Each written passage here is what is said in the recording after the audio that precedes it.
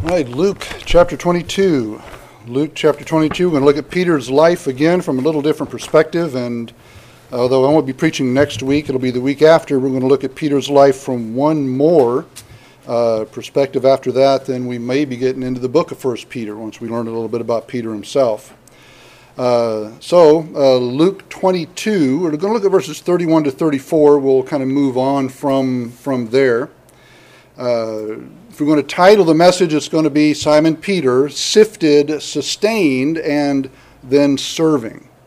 Now, this is the account of what a pastor heard in a pastor's ministry. They were at this retreat, pastor's ministry thing, and they were receiving, listening to different interviews of different men. And one of the men there told his life story, and this is how it went, kind of condensed. Okay, he was married, then he got divorced, then he married somebody else, then he got divorced. He married yet somebody else and got divorced. Then he had gotten saved and went back and married his first wife. Okay, now that actually happened to somebody. Now the end result was great, but that was a long way around, right? I mean, that was quite the journey there. You'll find sometimes that in your discipleship journey, in your relationship with the Lord, things are going to happen that you'll end up taking that kind of journey. It'll be kind of the long way around. Now, we know quite a bit about Peter. He is called maybe the chief disciple by some. He is a key disciple. He was part of the inner three at least. But he was such a seesaw kind of guy. I mean, wasn't he? I mean, he was up and he was down, and he was right and he was wrong. I mean, one moment he is climbing out of the boat, he is walking on the water, and the next moment he is taking a swim. One moment he is stating again one of the most profound theological statements in all of Scripture, "Thou art the Christ, the Son of the living God." And the next moment Jesus is saying, "You know, Peter, you remind me a lot of Satan." One moment he is faithfully declaring that even if everyone falls away from you, Lord, I will not. I will follow you. If nobody else follows you, I will follow you even unto death. And yet he denies Jesus 3 times. Okay, that's Peter. He is so very human, but yet he has so much potential. We're going to look at 3 passages, first starting here in Luke 22, that show again the life of Peter as it unfolds. In Luke 22, find verse 31. Okay, 31. Let's read down to verse 34. "And the Lord said, Simon, Simon, behold, Satan hath desired to have you, that he may sift you as wheat. But I have prayed for thee, that thy faith fail not. And when thou art converted, strengthen the brethren. And he said unto him, Lord, I am ready to go with thee both into prison and to death. And he said, I tell thee, Peter, the cock shall not crow this day before thou shalt thrice deny that thou knowest me." I want you to drop down to verse 54. Down to verse 54. Read to verse 62. "Then took they him and led him and brought him into the high priest's house, and Peter followed afar off. And when they had kindled a fire in the midst of the hall and were set down together, Peter sat down among them. And a certain maid beheld him as he sat by the fire, and earnestly looked upon him and said, This man was also with him. And he denied him, saying, Woman, I know him not. And after a little while another saw him and said, Thou art also of them. And Peter said, Man, I am not. And about the space of 1 hour after another confidently affirmed, saying, Of a truth this fellow also was with him, for he is a Galilean. And Peter said, Man, I know not what thou sayest. And immediately while he yet spake, the cock crew. And the Lord turned and looked upon Peter. And Peter remembered the word of the Lord, and how he had said unto him, Before the cock crow thou shalt deny me thrice. And Peter went out and wept bitterly. Now, it's easy to idolize some people. I mean, whether it's a sports figure or a celebrity, I mean, they're superstars. They're the person of the hour, but when enough time passes and enough information comes out on them, you find that they're very real, that the shine comes off of them. They're just ordinary people with ordinary problems. And sometimes we can do the same thing with people in Scripture. We think that, boy, I mean, this is Peter, and he walked on the water, and he got to preach, and 3,000 were saved. But we forget that he is an ordinary guy. We might look at him as some kind of spiritual superstar, but at heart they were ordinary men. Men with faults and weaknesses and sins just like us. Peter is an ordinary man who is sifted by Satan. And remember that Satan had to get, like we talked about last week, Satan had to get God's permission before he did anything to Peter. But Peter was so self-confident. He was so sure in his own resolve, in his own strength. Lord, I am ready. I am ready. I will go with you to prison and to death. Even if everybody else falls away on account of you, Lord, I never will. I'm going to stick with you. I'm going to walk with you. No, I alone am stronger than everybody else. I will walk with you no matter what it takes, even if I'm the only one. And by the way, Lord, I probably will be the only one, but I'll be there with you, and I'll not deny you. I'm strong enough to take whatever walking with you has to dish out. I'm your man. I can take it. See, no way was he thinking he was going to let Jesus down. But unfortunately, Peter hasn't recognized the big picture. I mean, we all want to stand for Jesus. We really do. We really want to live for Christ.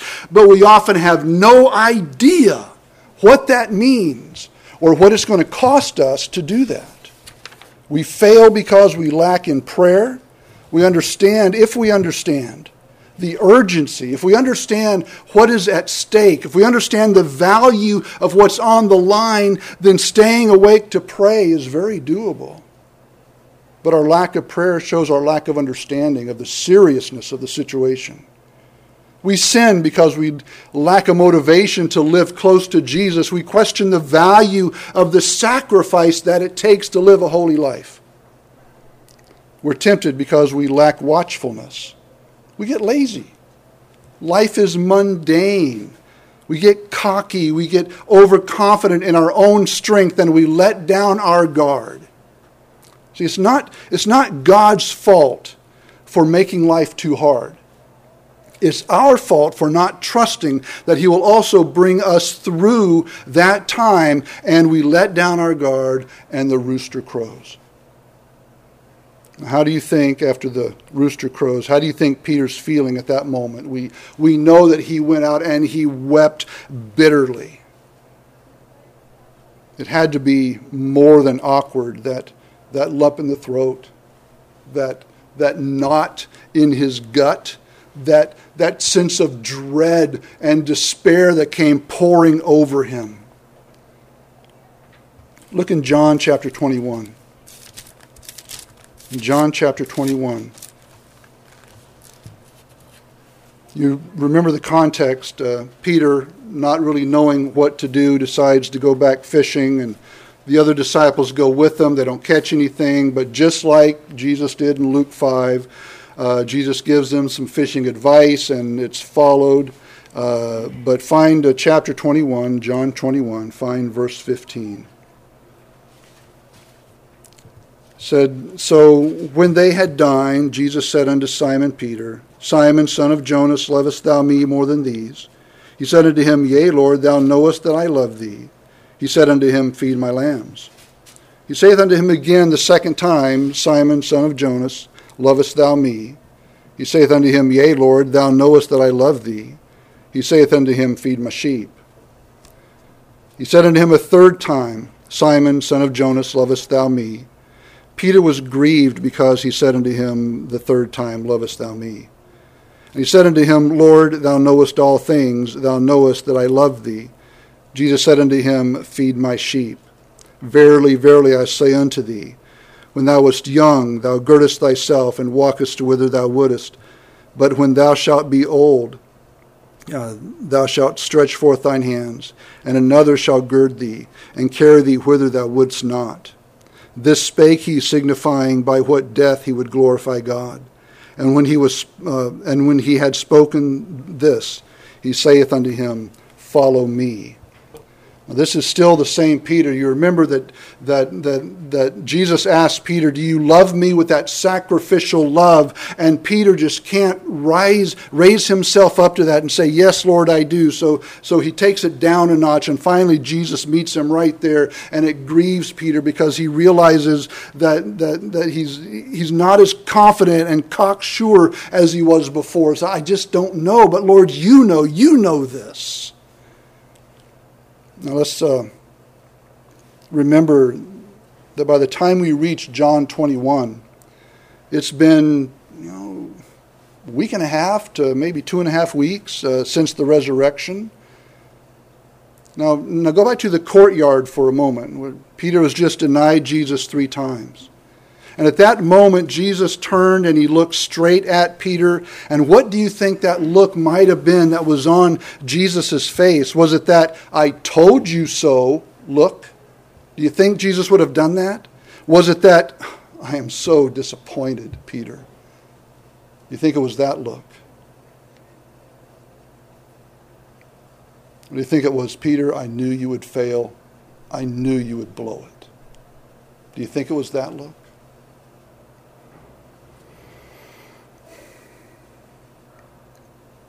It had to be I saw this coming. I saw this coming and I prayed for you.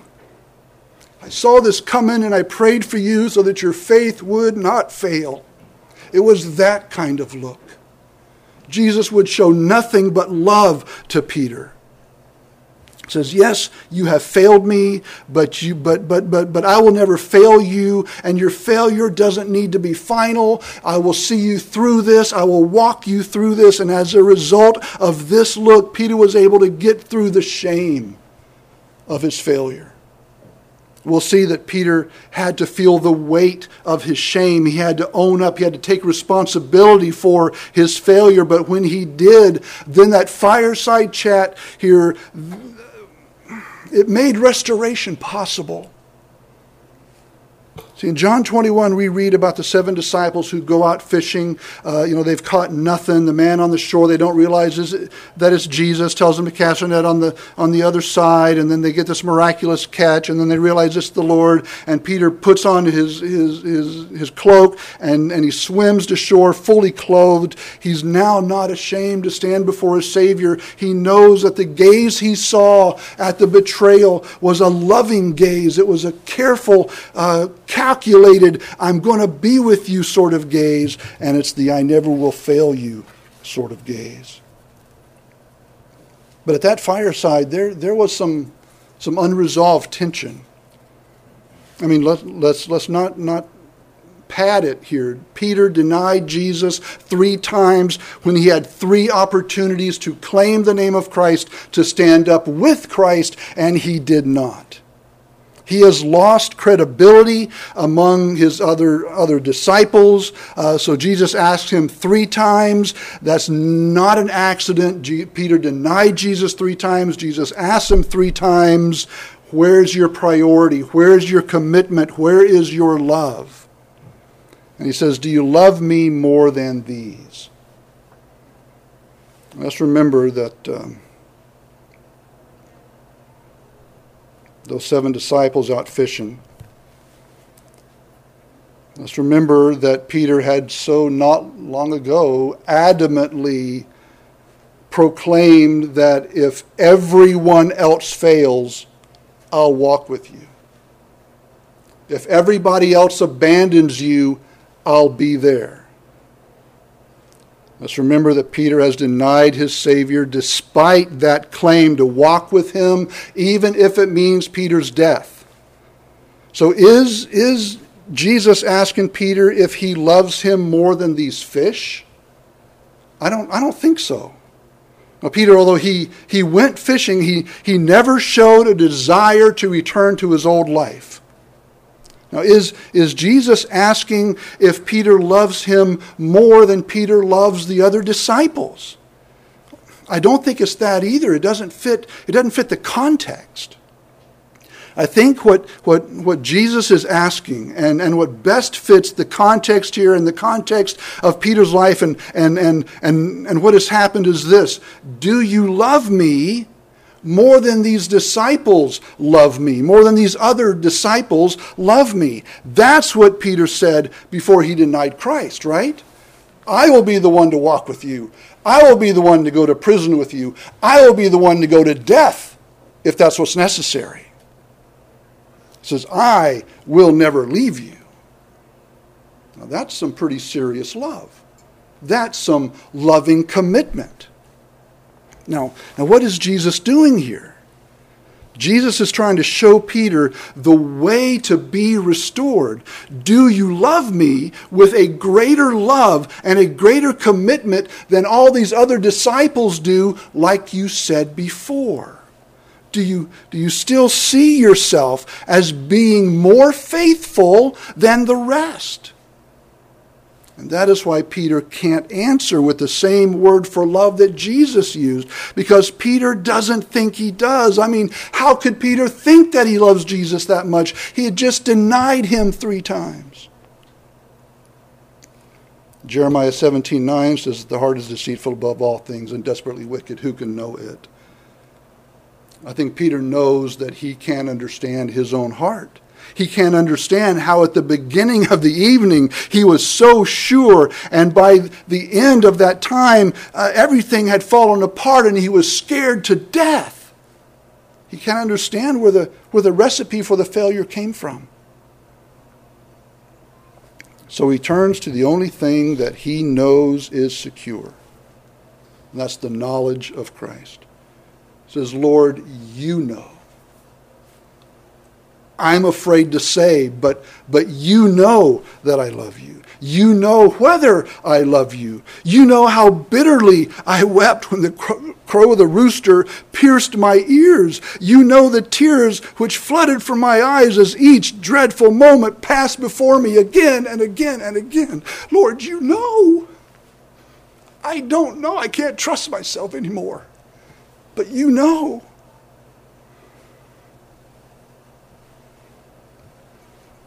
Look, beloved, can I call you beloved? I don't call you beloved very often. It's kind of weird. But you are. The Lord knows how frail you are. He knows how weak. He knows how very weak you are. He sees the times when your good intentions dissolve into mist. He sees that. He sees when you promise him and you promise yourself that you would never do it again, and yet you do it again.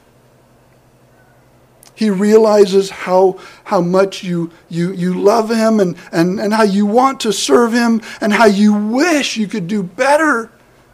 And how it eats at your soul every time you look in the mirror and see the same person that failed the Lord yet again. He understands that. He's observed the times you cried when you realized that in the process of disciplining the child that you say you love, that you went too far. He heard the harsh words you spoke to your spouse that now breaks your heart, and you wish with everything that you could take him back. He understands the disappointment and the shame you feel with yourself when you don't stand up for him at work.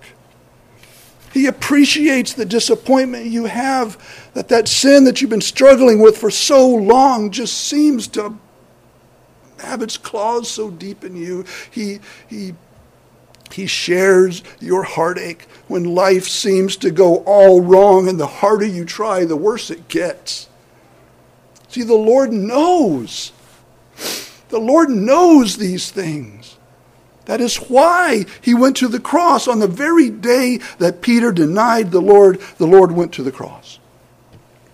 He was silent in the face of the false accusers. He took the beatings. He endured the humiliation and the shame. He let himself be condemned by the Roman courts. He carried his cross to death. He endured the nails. He surrendered to the wrath of God.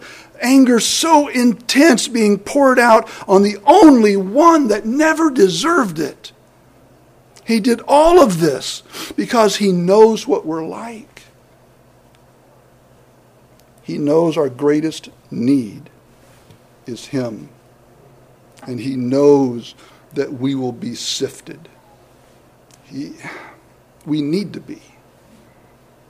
The worthless, the waste of our life needs to be removed. Jesus knows that that we will need to be sustained through that sifting. He knows this because he'll be the one doing the sustaining of us. Jesus does this because he has a bigger plan for us in mind. There is ministry. There is service for us to do that'll only come to us after we have been sifted and Jesus is sustaining us.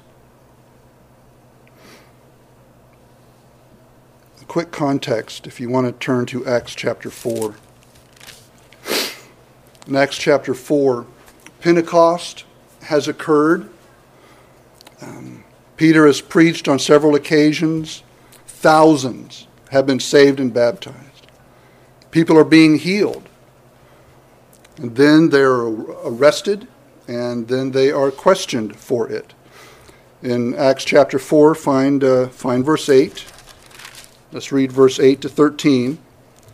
And then Peter, filled with the Holy Ghost, said unto them, the ones that arrested him, the leaders, the rulers of the people and elders of Israel.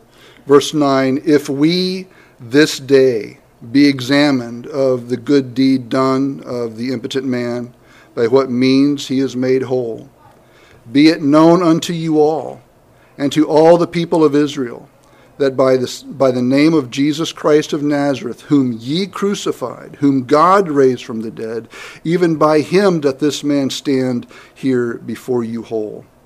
Verse 11, this is the stone which was set at naught of you builders, which has become the head of the corner. Neither is there salvation in any other.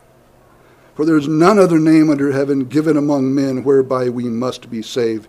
Now when they saw the boldness of Peter and John and perceived that they were unlearned and ignorant men, they marveled and took knowledge of them that they had been with Jesus. You drop down to verse 18. Verse 18 says, and they called them and commanded them not to speak at all, nor teach in the name of Jesus. But Peter and John answered and said unto them, whether it be right in the sight of God to hearken unto you more than unto God, judge ye. For we cannot but speak the things which we have seen and heard. That's a huge change from a denial to a seaside breakfast. To now we have Peter who is empowered and is serving. We may be weak and ignorant. We may be unstable and failing in many things, but we can still be real and we can be sincere. We may not feel as if we're justified in the sight of God, but if we've trusted Jesus to save us, we are, no matter what we feel. We may not feel sanctified, but if we have trusted Jesus to save us, then we are, no matter how we feel. There may even be a sense in which we feel that the grace of God is just not close to us anymore. But if Jesus has saved us, then that grace is so very close, whether we feel it or not. But ask us if we love Christ. And you know, sometimes it's like, because I know what I've done. I know what I've thought. Do I really love Jesus? Sometimes all we can do is say, Lord, you know. See, that's Peter. An ordinary man who now serves Christ with power. No longer does he allow the thoughts and reactions of others to rule his commitment to God. No longer does he care if others accept him or approve of him or not. The Lord now is his only focus. And Acts 4 has Peter standing before Annas and Caiaphas, the two men most responsible, humanly speaking, the most responsible for having Jesus condemned in the Jewish courts and then sent to Pontius Pilate and then having him crucified. They're, humanly speaking, the two most responsible for that. Is he afraid now? Is he silent now? Does he deny Christ now? Never. Or at least never again. Instead, we see him condemning those who rejected Christ. And Peter will go on from this point to serve Jesus for another 3 decades. 30 more years of life he serves. And his service will end, which according to tradition, that's not in Scripture, but according to tradition, he was crucified, like we said last week, upside down because he didn't feel worthy to be crucified like Christ. So we find Peter being sifted, and we find Peter being sustained by Christ, and we find him serving. For all the disciples of Christ, this has to happen. It's just the way God wants it done. He could do it without this process, but this yields the results that God wants. God is the master of bringing faithfulness out of our failure. Now, Peter did fail. Let's make no mistake about that. But he died, though. He died a faithful servant of his Lord and Savior. So let's ask ourselves some obvious questions as we wrap this up. Have we fallen? Of course we have. We can't count the falls we have made. Have we also seen God raise us up to restoration? Of course we have. Time and time and time again. If he has done it for Peter and he is doing it for us, then we too can be a faithful follower of Christ. We can serve him until the day we die, making more disciples and more disciples and more disciples. We are the ones who can come and tell from our own experience what an evil and bitter thing sin is. We are the ones who should be cautioning against the enticement of temptation. We should be the ones who warn against the pride of self-belief and self-confidence. But more importantly, we are the ones who can tell of Christ's grace. We are the ones who can tell of Christ's compassion. We are the ones who can deal humbly and meekly and gently with those who have fallen, remembering that what we ourselves have gone through. Why did God bring Peter through this ordeal? It's because it was the best way to ready Peter for the service, for the battle that was ahead of him. Now, why does God allow such testing to occur? I don't know. And we may never get an answer to that kind of question. But the answer is really not the most important thing. The most important thing to ask is, what are we going to do now? Will we allow our failure to sideline us, or will we accept that God can work through us, even through our failures, and he can bring us to restoration, and he can sustain us through that, and he can empower us to serve him greater than before our fall? As followers, disciples, called by the Lord, we can be confident that there are times we will be sifted. Satan will have permission, and he will do only but everything that God allows him to do. We can be confident that God will use this time to draw us closer to Himself, whether we fail and need to be upheld by His grace, or whether we allow the grace of the Lord to help us succeed in our faithfulness through our failure and then serve Him from then on. Remember Judas? He had no heart for God. Selfish, self-ambitious, zero repentance, no contrition. But here we see Peter, who openly denied Jesus 3 times, and yet Jesus Peter had that brokenness, the contriteness that drew him to God, and Jesus used him. Thousands upon thousands were saved, and the gospel spread because Peter allowed himself to feel the weight of the shame and allow the Lord to work in him, to restore him and empower him to serve. The last question is, will you let Jesus do that for you? Will you let Jesus do that for you? Stand with your heads bowed, please, and your eyes closed.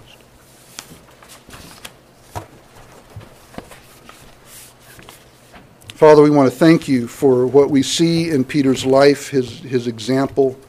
And Lord, we understand that he was a disciple, he was an apostle personally called by you. We know that office has been fulfilled. It's no longer active today. But Lord, we are disciples of you. We are followers of you. And Lord, if Peter, who could reach out and touch you, if he could talk to you face to face, and yet, Lord, he could fail you and be restored to such as he was, Lord, that tells us that there is hope for us, that there is encouragement for us. And Lord, you understand. While you don't condone, Lord, you understand. You know our frame, that we are but dust. You know our weakness. You know that our flesh is anesthetized to spiritual things. You know what sin has done to us. You know how it has ravaged us. Lord, you understand. And I want to thank you for being so gracious and so merciful to us. And I pray, Father, that when that sifting comes, that we respond like Peter, that our complete dependence is upon you. And we allow you to encourage, to lift up, to edify, to restore us, and then empower us to serve in whatever capacity you choose. Thank you, Father, that if there is hope for Peter, there's hope for us. And may that be the encouragement that it's meant to be through your word and by your Spirit. For we pray in Jesus' name. Amen. Mike, would you come ahead?